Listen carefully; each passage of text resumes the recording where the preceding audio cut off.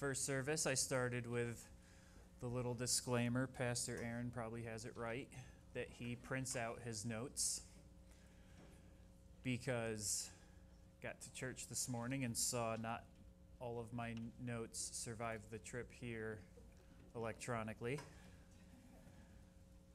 And for the third night in a row, had trouble sleeping and was telling my wife that I had 7 sermons floating around in my head.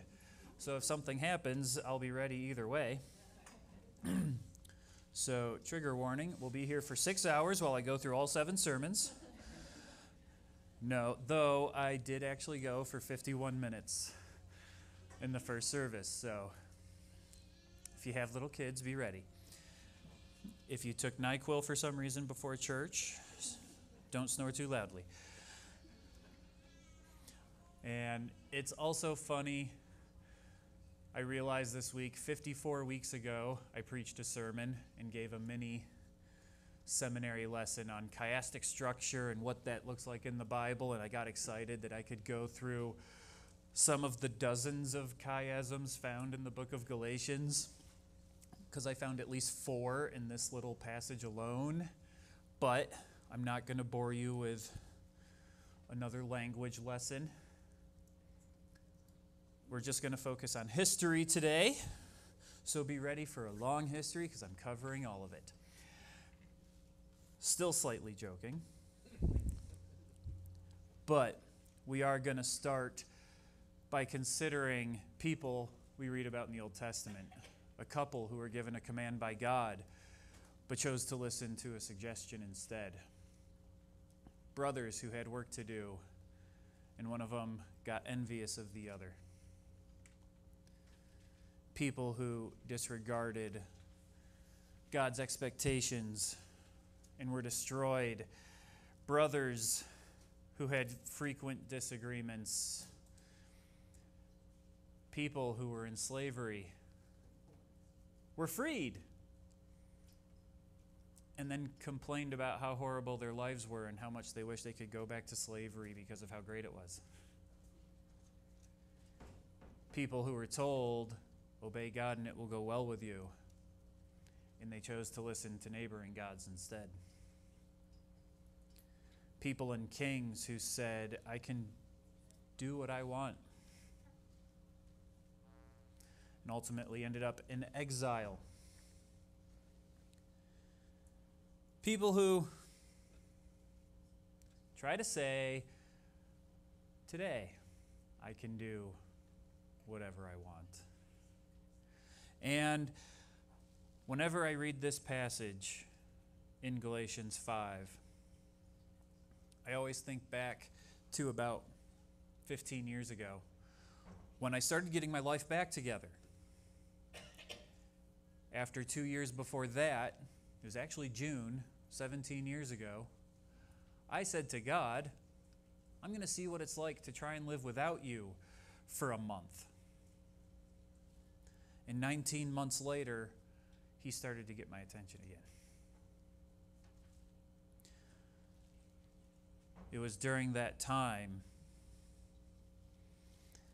that we get to 15 years ago, and I read Galatians 5 for the first time in a long time, and I go through the works of the flesh. And I thought, 15 years ago, wow,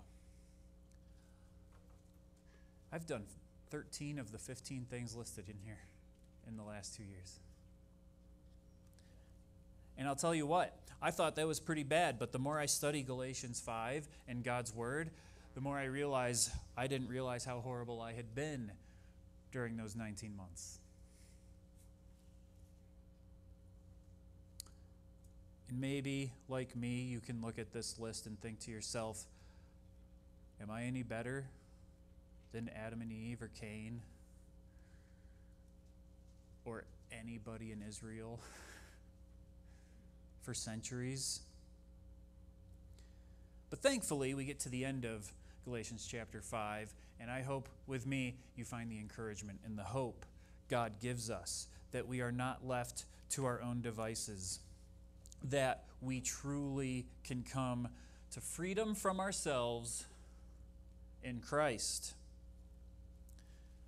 So we should start with the question, who exactly do we think we're gratifying when we start in verse 16 of Galatians 5? But I say, walk by the Spirit, and you will not gratify the desires of the flesh. For the desires of the flesh are against the Spirit, and the desires of the Spirit are against the flesh. For these are opposed to each other, to keep you from doing the things you want to do. But if you are led by the Spirit, you are not under the law. And if you're like me, you know there are many things that we want to do. There are many things that we think feel good. There are many things that they might not even be inherently bad. But there are also things we shouldn't necessarily be doing.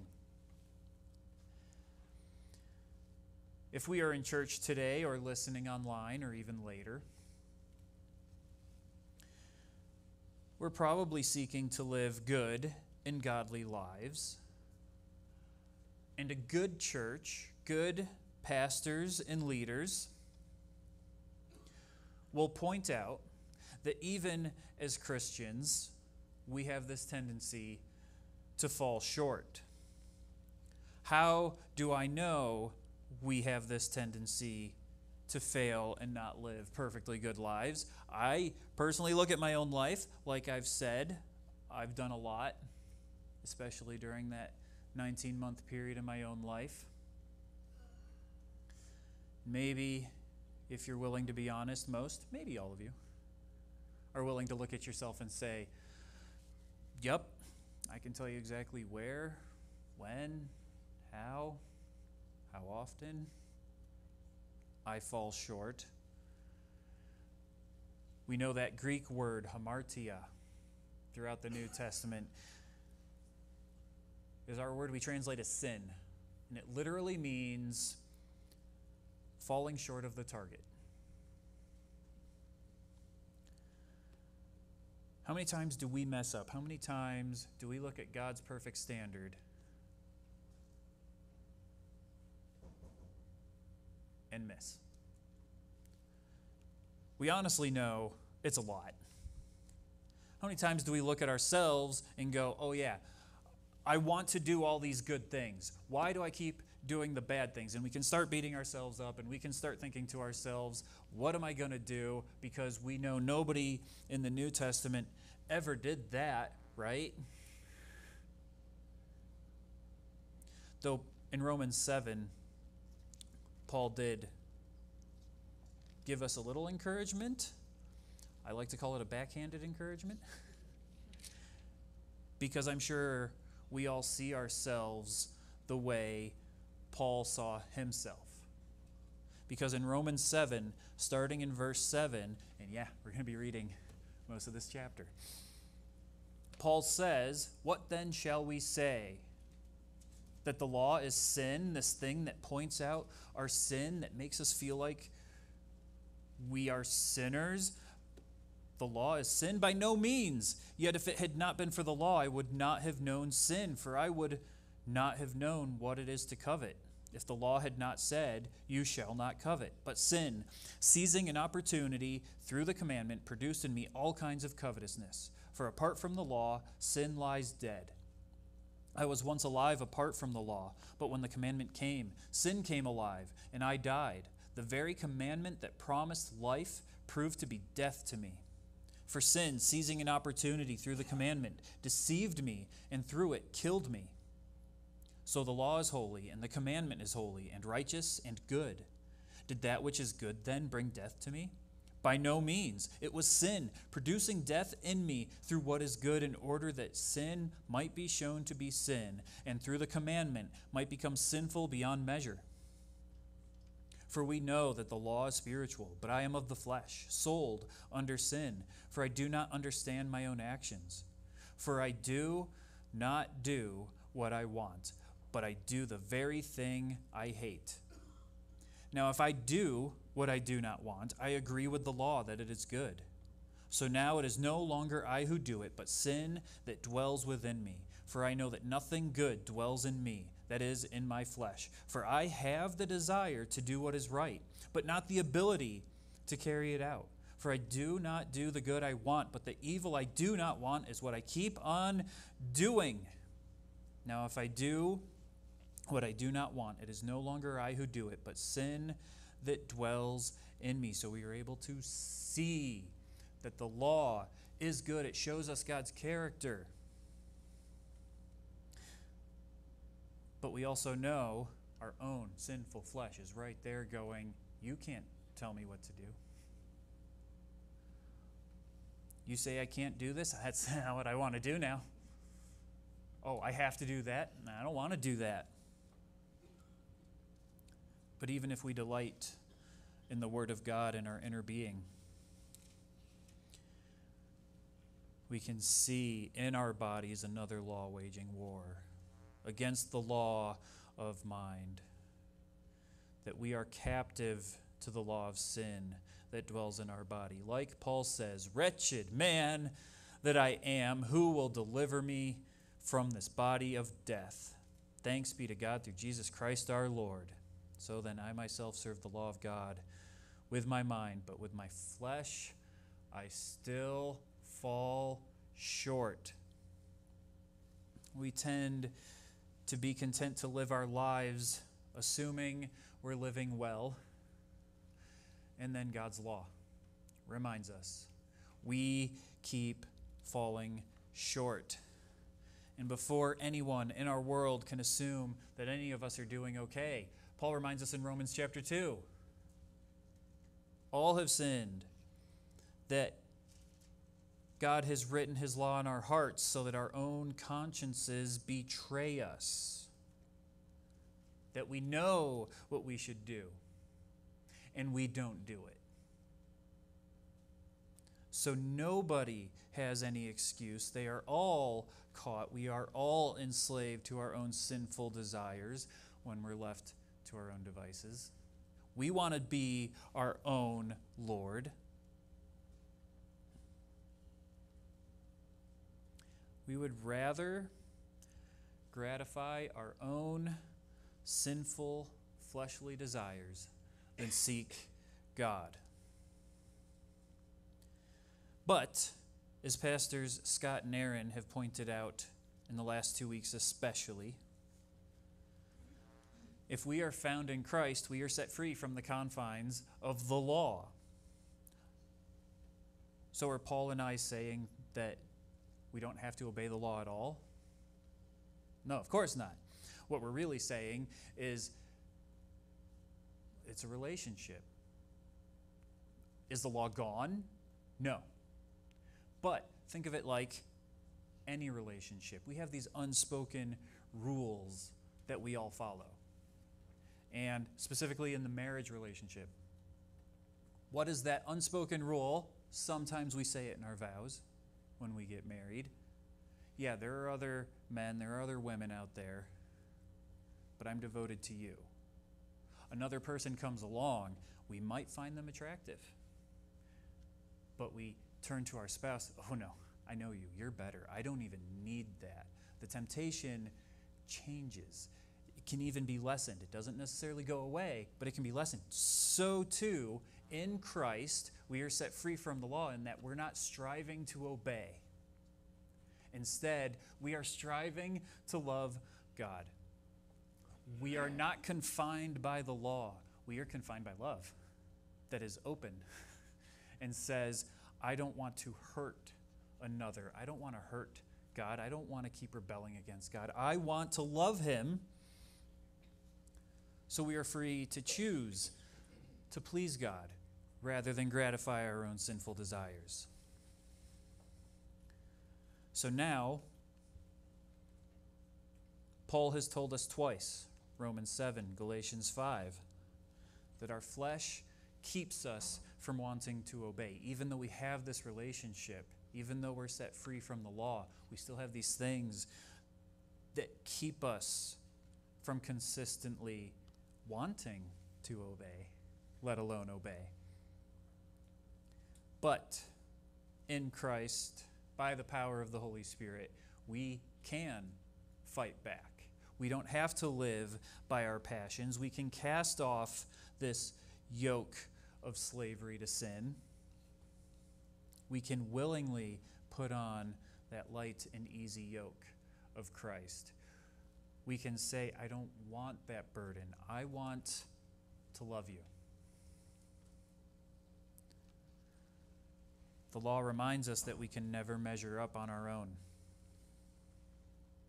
But when our faith is in the Son of God, the Father looks down on us and he doesn't see us. He sees the faithfulness of his Son. He empowers us with his Holy Spirit to walk in the same righteous faithfulness that his Son did. But there are many people. It's not just within us. It is other people out there in the world who will try and twist God's goodness, God's law, even their own relationship, and try to get us to twist our relationship. So we continue in Galatians 5:19. Now the works of the flesh are evident: sexual immorality, impurity, sensuality, idolatry, sorcery, enmity, strife, jealousy, fits of anger, rivalries, dissensions, divisions, envy, drunkenness, orgies, and things like these. I warn you, as I warned you before, that those who do such things will not inherit the kingdom of God. And I mentioned a bunch of my notes disappeared by the time I got to church. I still have all of my definitions. So we're going to quickly go through this list and explain what they really mean. Sexual immorality, impurity, and sensuality. These clearly go together. Sexual immorality in our Bible is translated from the word porneia, where we get our word for pornography. Literally means anything sexual outside of marriage. Why do we call it pornography? Because Jesus had to tell us it's not just physical. Even our own thoughts and emotions, when they deviate from God's standard, are just as bad as committing adultery. So most, if not all of us, are just as guilty of adultery, even though we've never physically done anything.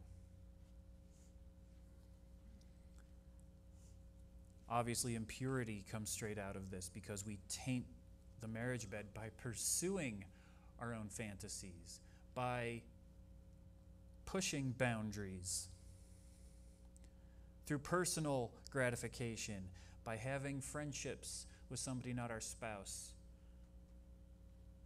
that can often take us away from our spouse, emotionally, physically.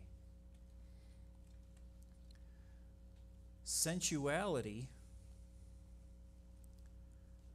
It was 18 years ago I first heard somebody teach about sensuality.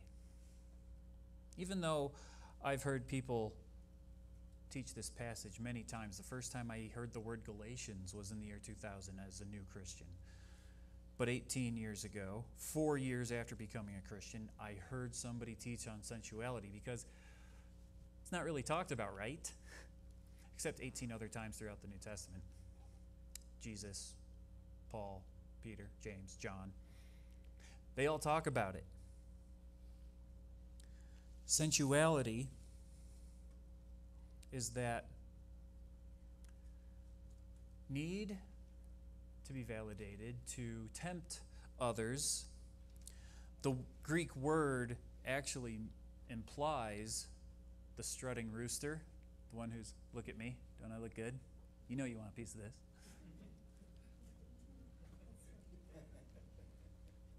It's the people who dress for attention.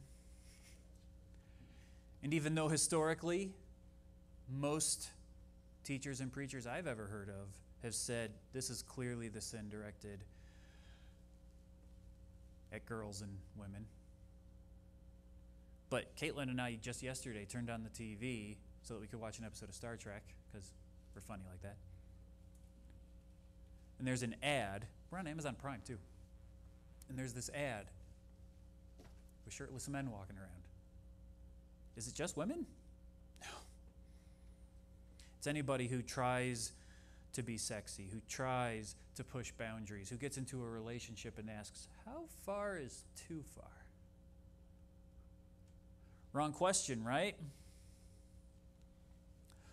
All of these point us to idolatry and sorcery.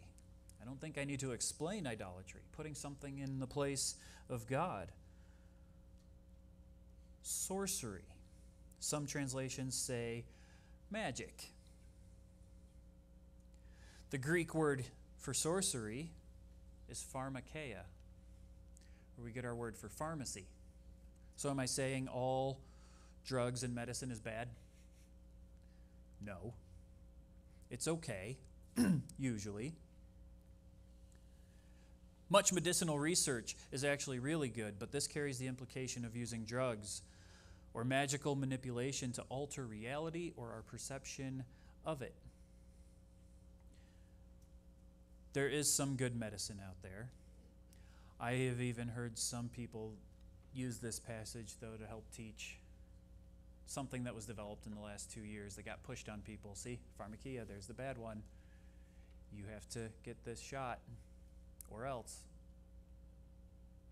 Am I saying the shot is necessarily bad? Short answer, I'm not going to talk about that. Haha. From here, today. We can talk about it one-on-one if you want. Because yes, we all have our own opinions, but this pharmakeia can be boiled down to people trying to play God by creating new things from nothing, illicitly combining elements, trying to change things from their natural state to something it shouldn't be. It's people putting things before God or playing God. It includes addictions. It includes trying to do things apart from Him. It includes seeking your personal happiness above all else. It includes trying to find eternal life apart from God. It includes saying, I was born in the wrong body. Therefore, I have to change it. But how can I say personal happiness can't be that good? Doesn't that help lead to things like enmity, strife, jealousy, fits of anger, rivalries, dissensions, divisions, envy? Enmity and strife, making people enemies by purposely spreading lies or gossip with the intent of causing harm. Rivalries, dissensions, divisions, purposefully and malevolently seeking the harm of others, verbally, physically, thinking we're better than they are because we don't do the things they do. We understand things better than they do. Who do they think they are? The Greek word for divisions, heresis, where we get our church word heresies. People making up new meanings, new teachings, new definitions to make themselves look better, to make themselves feel better. And if you don't agree with their definitions, we just might see fits of anger and envy, slipping into a rage, desiring to harm others who think differently from you, who act differently from you, thinking others have it better off because of some special privilege or advantage they got in life. Therefore, they need to be taken down a peg. If you don't agree with everything we say, you don't deserve anything. The two that seem weird in this list, drunkenness and orgies, I group them together too. We know what drunkenness is. The Greek word here is methai, which I've found interesting because it sounds like our drugs we have today, meth. It is purely a coincidence. but it's a good reminder. Drunkenness, it's not just consuming too much alcohol. It goes back to that pharmakeia, drugs, constantly needing a high or to feel the buzz. But what does that have to do with our last term there? Well, the Greek word for orgies actually implies alcohol-fueled or drug-fueled parties where anything goes. So it's not just people getting together in groups to physically please each other, but it's also that. It's those all-night benders with all of your friends. It's going to Vegas for the weekend and letting anything go, because what happens in Vegas stays in Vegas until you wake up the next morning at home and go, that was stupid. Thankfully, I haven't done that one. Okay. But when I look at this list, I told you 15 years ago I have done 13 out of these 15 things and things like these. But the more I have studied this, the more I realize that sorcery, witchcraft. I was engaged to another woman 15 and a half years ago. We would regularly go to these parties. We would get into fights with people about what certain things mean. We had our own fights, almost breaking up a few times. And then we'd go to these parties so that we could feel better, and we would drink various cocktails, mixing different things together. Sometimes adding different things. Goldschlager is a horrible drink. Who wants to actually drink gold? Remember when Moses made the Israelites do that with the golden calf?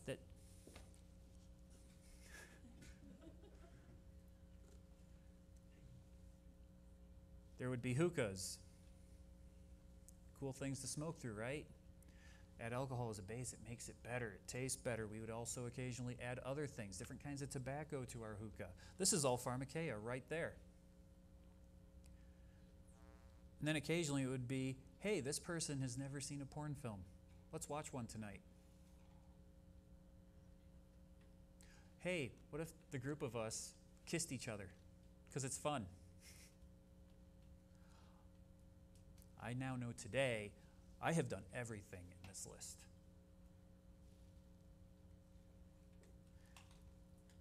Doesn't make me too happy, huh?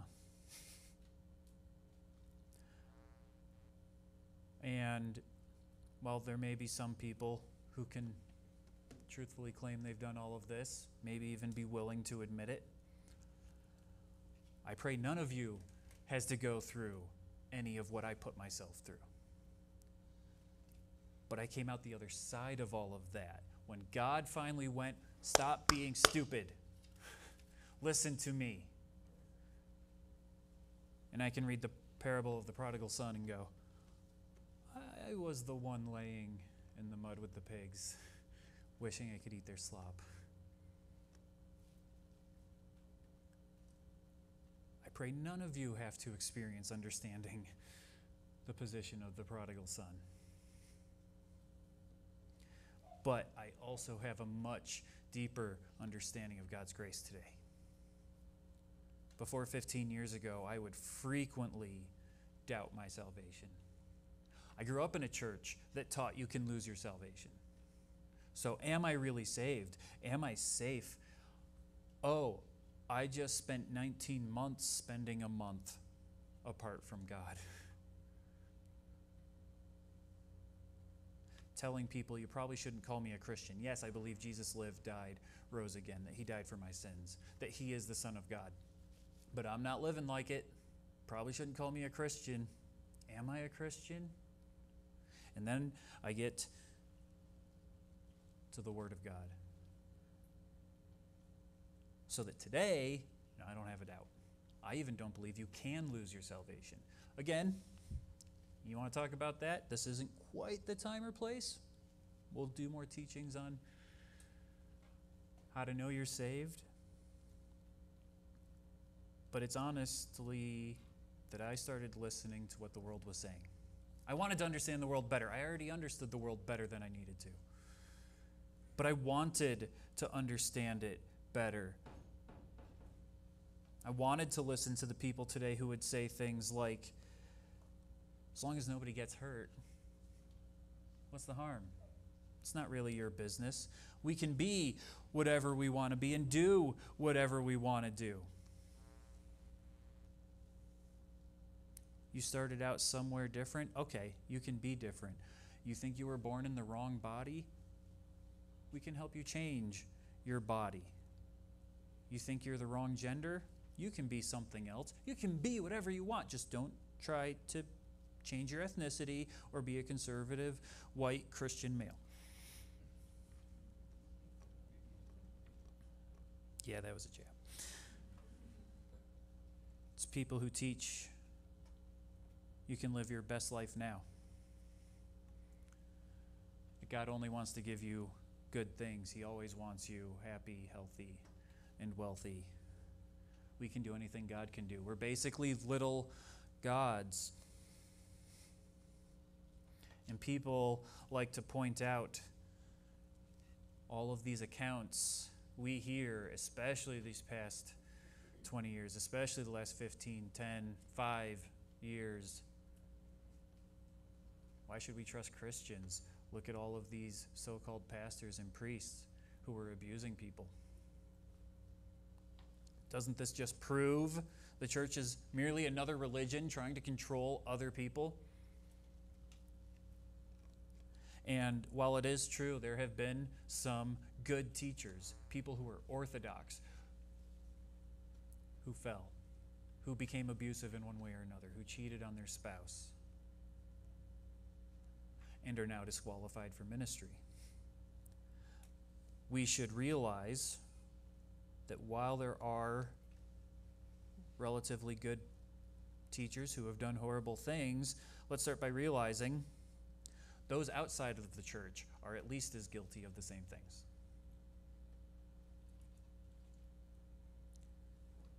And the vast majority of those within the church who have been caught, there are a few people who were never surprised. There are a couple evangelists and preachers I like to watch on YouTube, listen to podcasts, who were able to point out, hey, 10 years ago I was saying, watch these people. They're going to fall in some way. They're going to be caught in some sort of sin. It is an expected sign that they're going to fall when you see people who are already guilty of heresies, making up new teachings, twisting scriptures, twisting the gospel to meet their own needs. So we don't get surprised when they're caught in these behaviors, whether it's emotional or spiritual abuse, physical abuse, sexual sin, addictive behaviors, because we've already seen their teaching. They've been twisting the Word of God. And one of the biggest ones from the last 2 years, Hillsong Church.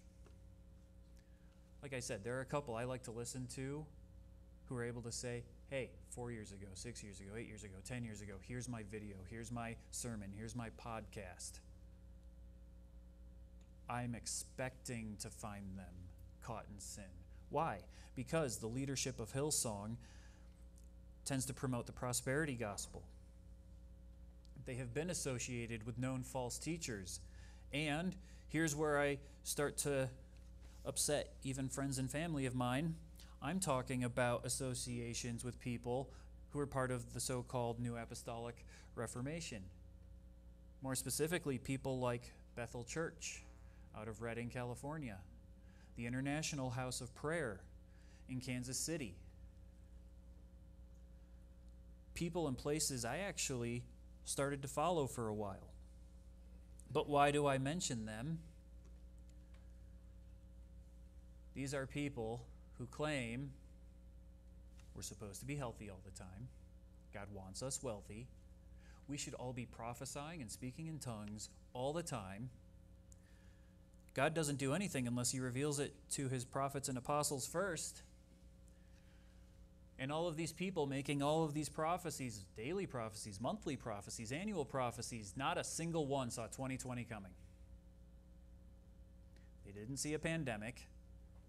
They didn't see rioting. Several even said, we're going to see Christian peace explode across our nation. They said President Trump is going to win his second term. Oh, actually, he's losing, but he'll be back in a few months. He'll be back by this time next year. 100% of their prophecies in 2020 were wrong.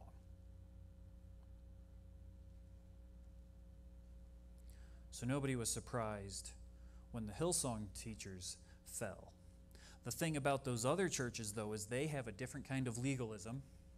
You have to be doing these. You cannot do these other things. The things we say are bad, and they say don't do these. And then some of their teaching starts spreading even into traditionally Orthodox churches so that we can have people who teach the Bible well most of the time suddenly saying the same things people like from Bethel Church or International House of Prayer say, that, yeah, you know what, we should be prophesying, and it is possible to occasionally get a prophecy wrong. It just means we were trying to prophesy under our own power. We just repent and move on. Even though Scripture says in Deuteronomy 13 and 18, and several of the prophets repeat it, read Jeremiah sometime, you are not prophesying, you are making up words from your own mind. If you say one false prophecy, you are a false prophet. It's not, oh, I made a mistake. No, God says you are a false prophet. In fact, if you say God said and it doesn't come true, you have just said God told a lie. Jesus tells us that is blasphemy against the Holy Spirit. What's the only unforgivable sin? To be fair, the deepest meaning of that is you deny Christ. The Holy Spirit's the one who regenerates us, who leads us to Christ. You deny that, that means you deny Christ. That is the full meaning. But Jesus also said it is attributing good things to the devil and bad things to God.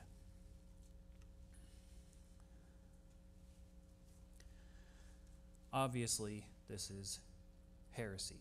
It is division. And then they try to say, don't touch God's anointed. And they make up lies and try again to prophesy. They are the people who teach we should be performing signs and wonders.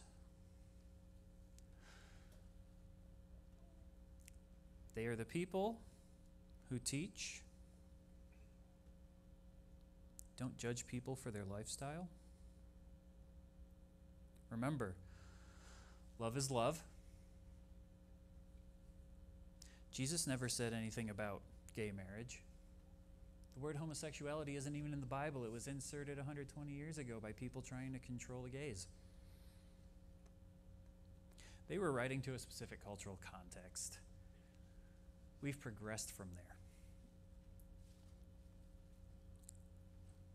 If God's word can change, it is not the eternal word of God.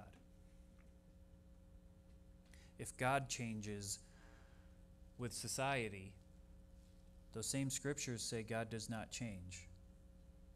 That would mean he's not God.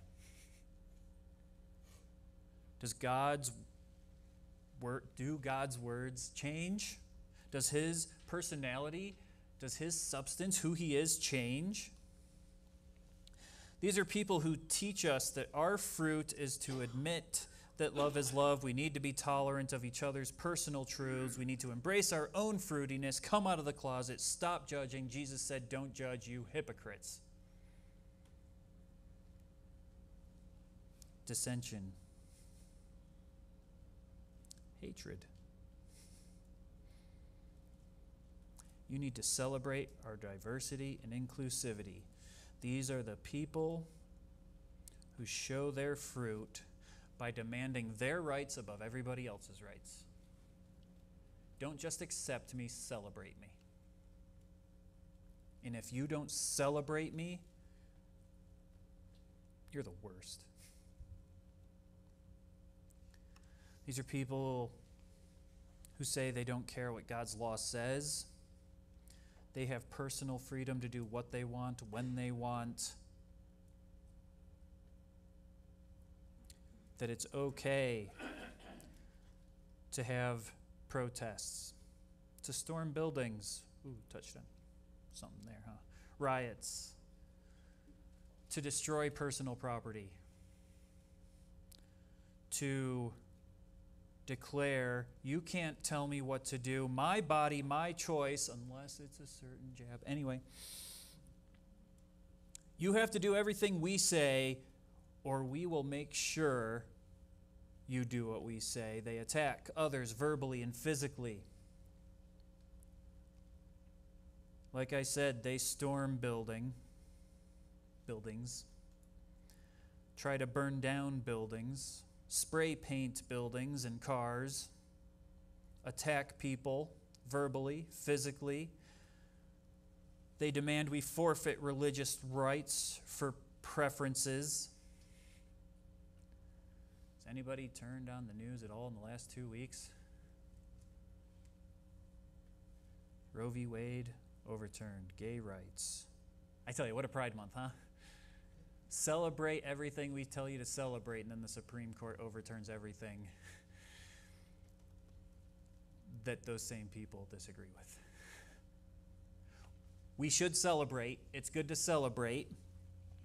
But while we hear all of these different things being taught out there today, people who are saying this is the true good news, listen to our good news, listen to our gospel. Paul reminds us, Pastor Scott has said it multiple times over the last few months, these are no gospels at all. They are false gospels. And I'm going to say it, they're coming from false teachers. Do not trust anything they say. Even when they speak the truth. Yeah, you can hold on to that truth, but you cannot trust what these people are saying. They think they have freedom, but they are still slaves to their own passions, their own desires, their own sin. And I know I'm getting confrontational. Science and Scripture is on our side. And even though some people may try to say, I'm being divisive with my words, or what happened to loving your neighbor? Aren't you told to not use your freedom to hurt others, but love Christ by loving others? Maybe you hear the same thing I hear. Did God really say? You will not surely die. You will be like God. We have freedom. We can do what we want. It's those people who misunderstand. Jesus did say, do not judge. And then he said, when you judge, don't be a hypocrite. What is the difference between a hypocrite and a Christian? A hypocrite says, yup, it was wrong, but I don't care. A Christian says, oh, I messed up again. I fell short again. Lord, help me change. Are there Christian hypocrites? Yes. But we are to judge each other and our world by God's word. So how do we love others? There are a lot of people upset right now based on all of these decisions the Supreme Court has handed down. It is okay to celebrate the decisions if we agree with them, but then we turn to our lost and hurting world. We start by listening. Why are you so upset? Why are you hurt? Help me understand. But we reveal God's truth to them, even when it hurts us, even when it hurts their pride, their emotions. No one likes to hear they're deplorable sinners,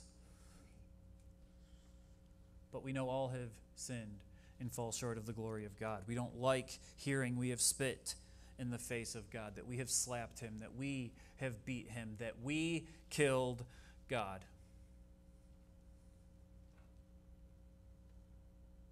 We have done it with our own sin. We have broken his righteous law. We are all guilty of abusing his words and his grace.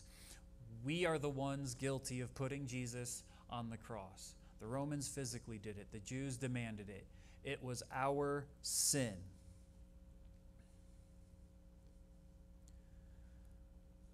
It was also Jesus who told people that we don't take sin seriously enough, that getting rageful is the same as murder, that lusting is the same as adultery, and then told us, go and sin no more. It's Jesus who said, no one comes to the Father except by me, that only those who deny themselves and believe in the eternal Son of God will be saved from God's wrath and eternal punishment. That only through him we can inherit eternal life. It is this Jesus who willingly went to the cross to pay for all of our rebellion, all of our rage, all of our fighting, all of our lust, all of our immorality and impurity, our jealousy, our strife, our division against each other and against him. So, how do we respond when we know that we are just as guilty as everyone else who is raging against the church, God's word, Supreme Court decisions, government mandates? Well, Paul tells us that the fruit of the Spirit is love, joy, peace, patience, kindness, goodness, faithfulness, gentleness, self-control. Against such things there is no law. And those who belong to Christ Jesus have crucified the flesh with its passions and desires. If we live by the Spirit, let us also keep in step with the Spirit. Let us not become conceited, provoking one another, envying one another. One of the things that blew my mind the first time I heard my other pastor, Scott, preach this message, that I've carried with me for 20 years now, that word for fruit is singular. Paul is not saying you will see these 9 different fruits in your life. Paul is telling us that we are looking at one tree, or in the words of Jesus, we are looking at one vine and seeing one fruit with all of its various parts. How do I know we still fall short? We might have 8 of these 9 things, which means we fell out of step with the Spirit somewhere. It should be a reminder that we need to get back in step with God. We need to listen to his Holy Spirit. Why don't I have all 9 fruits? God, help me. You are the only one who can help me, so that I don't fall back into that yoke of slavery to sin. We know those outside the church are still stuck in their sin. They don't have the freedom they think they do. We who belong to Christ have crucified our flesh, our desires, our passions, that we may be conformed to the image of Christ. Dying to ourselves doesn't sound like freedom. But just like Pastor Aaron told us last week, there is freedom in knowing boundaries. People can go into a building that might not be safe everywhere, so that they can write scriptures and prayers on the hidden structure of a building. And we can see the beauty that is in the freedom of you can go anywhere in these limits. When we can turn and see the prayers of the saints, God's word being preached and taught and shared and given to each other for encouragement as we build up the church. Those hidden things, those silent prayers, those private prayer groups, those home Bible studies are all God's little scribblings on the hidden structure of the church. And we find freedom in these limits, because what do we see? We see love for God and others, joy that is difficult to explain, peace that is difficult to understand, patience to deal with limitations on ourselves and from others, kindness reflecting the kindness of our Lord who saw our sin and still came for us.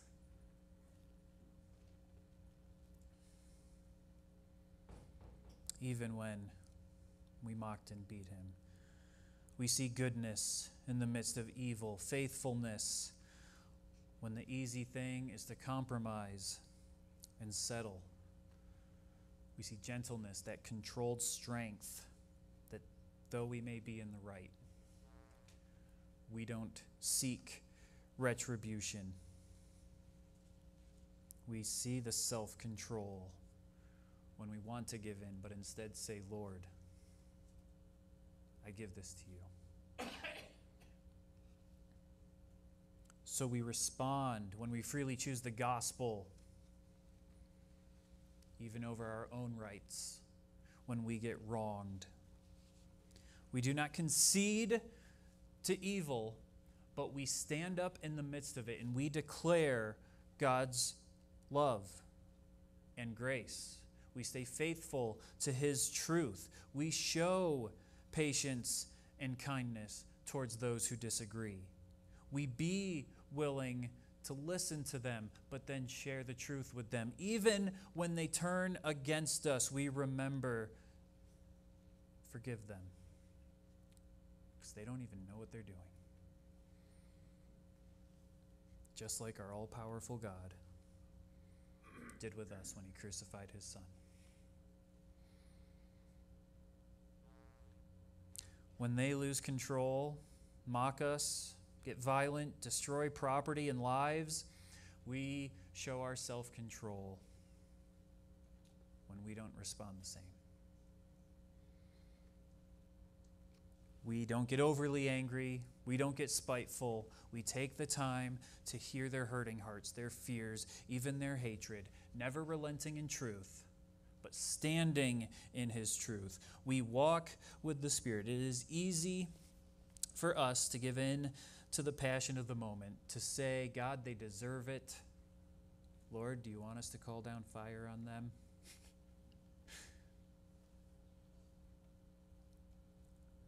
Instead, we are crucified with Christ. It is no longer we who live, but Christ who lives in us. We walk in the Spirit, knowing that like Christ died for us, we die to ourselves. We await our renewed bodies, but we walk in the renewal of our minds in the Holy Spirit. We even lay down our own rights to be heard and to be right in every argument. But we hold to the truth. We don't force the truth on others. We don't mock their arguments and actions, saying, why won't you listen to me, idiot? Which I heard a Christian teacher say this week against somebody, and I had to reply.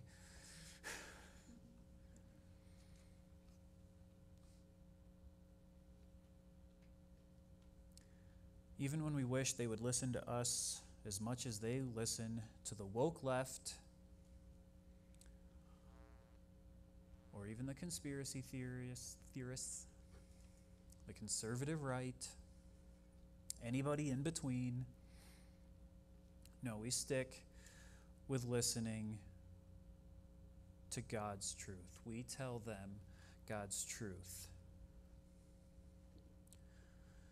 Now, who is there to harm you if you are zealous for what is good? But even if you should suffer for righteousness' sake, you will be blessed. Have no fear of them, nor be troubled, but in your hearts honor Christ the Lord as holy, always being prepared to make a defense to anyone who asks you for a reason for the hope that is in you. Yet do it with gentleness and respect, having a good conscience, so that when you are slandered, those who revile your good behavior in Christ may be put to shame, for it is better to suffer for doing good, if that should be God's will, than for doing evil. For Christ also suffered once for sins, the righteous for the unrighteous, that he might bring us to God, being put to death in the flesh, but made alive in the Spirit. 1 Peter 3. We have the truth on our side, but we don't make others listen. We speak God's truth to others, and we trust the Holy Spirit to change them. We can't do it. Only God can. They may rage against God and us, but while we go out into the world, we must remember what Paul reminded us of in 2 Corinthians 10. Though we walk in the flesh, we are not waging war according to the flesh. For the weapons of our warfare are not the flesh, but have divine power to destroy strongholds. We destroy arguments and every lofty opinion raised against the knowledge of God, and take every thought captive to obey Christ. Not to get even, not to be right, to obey Christ.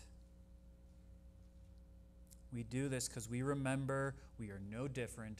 We are just as guilty of rebellion, of raging against God, of falling short of the mark, sinning. But Christ has saved those of us who believe. How do we love this world? How do we walk by the Spirit? We are patient and kind and self-controlled, and we do not give up meeting together. We hold fast to the confession of our hope without wavering, for he who promised is faithful. We consider how to stir up one another to love and good works as we keep meeting together, encouraging one another, and all the more as we see the day of his return coming. We devote ourselves to the biblical teachings, the fellowship of the saints, the breaking of bread, and to prayers in awe of our God, who, though he allows the evil to continue for a time, has promised he is coming again. The irony of the LGBT blah blah movement is co-opting the rainbow.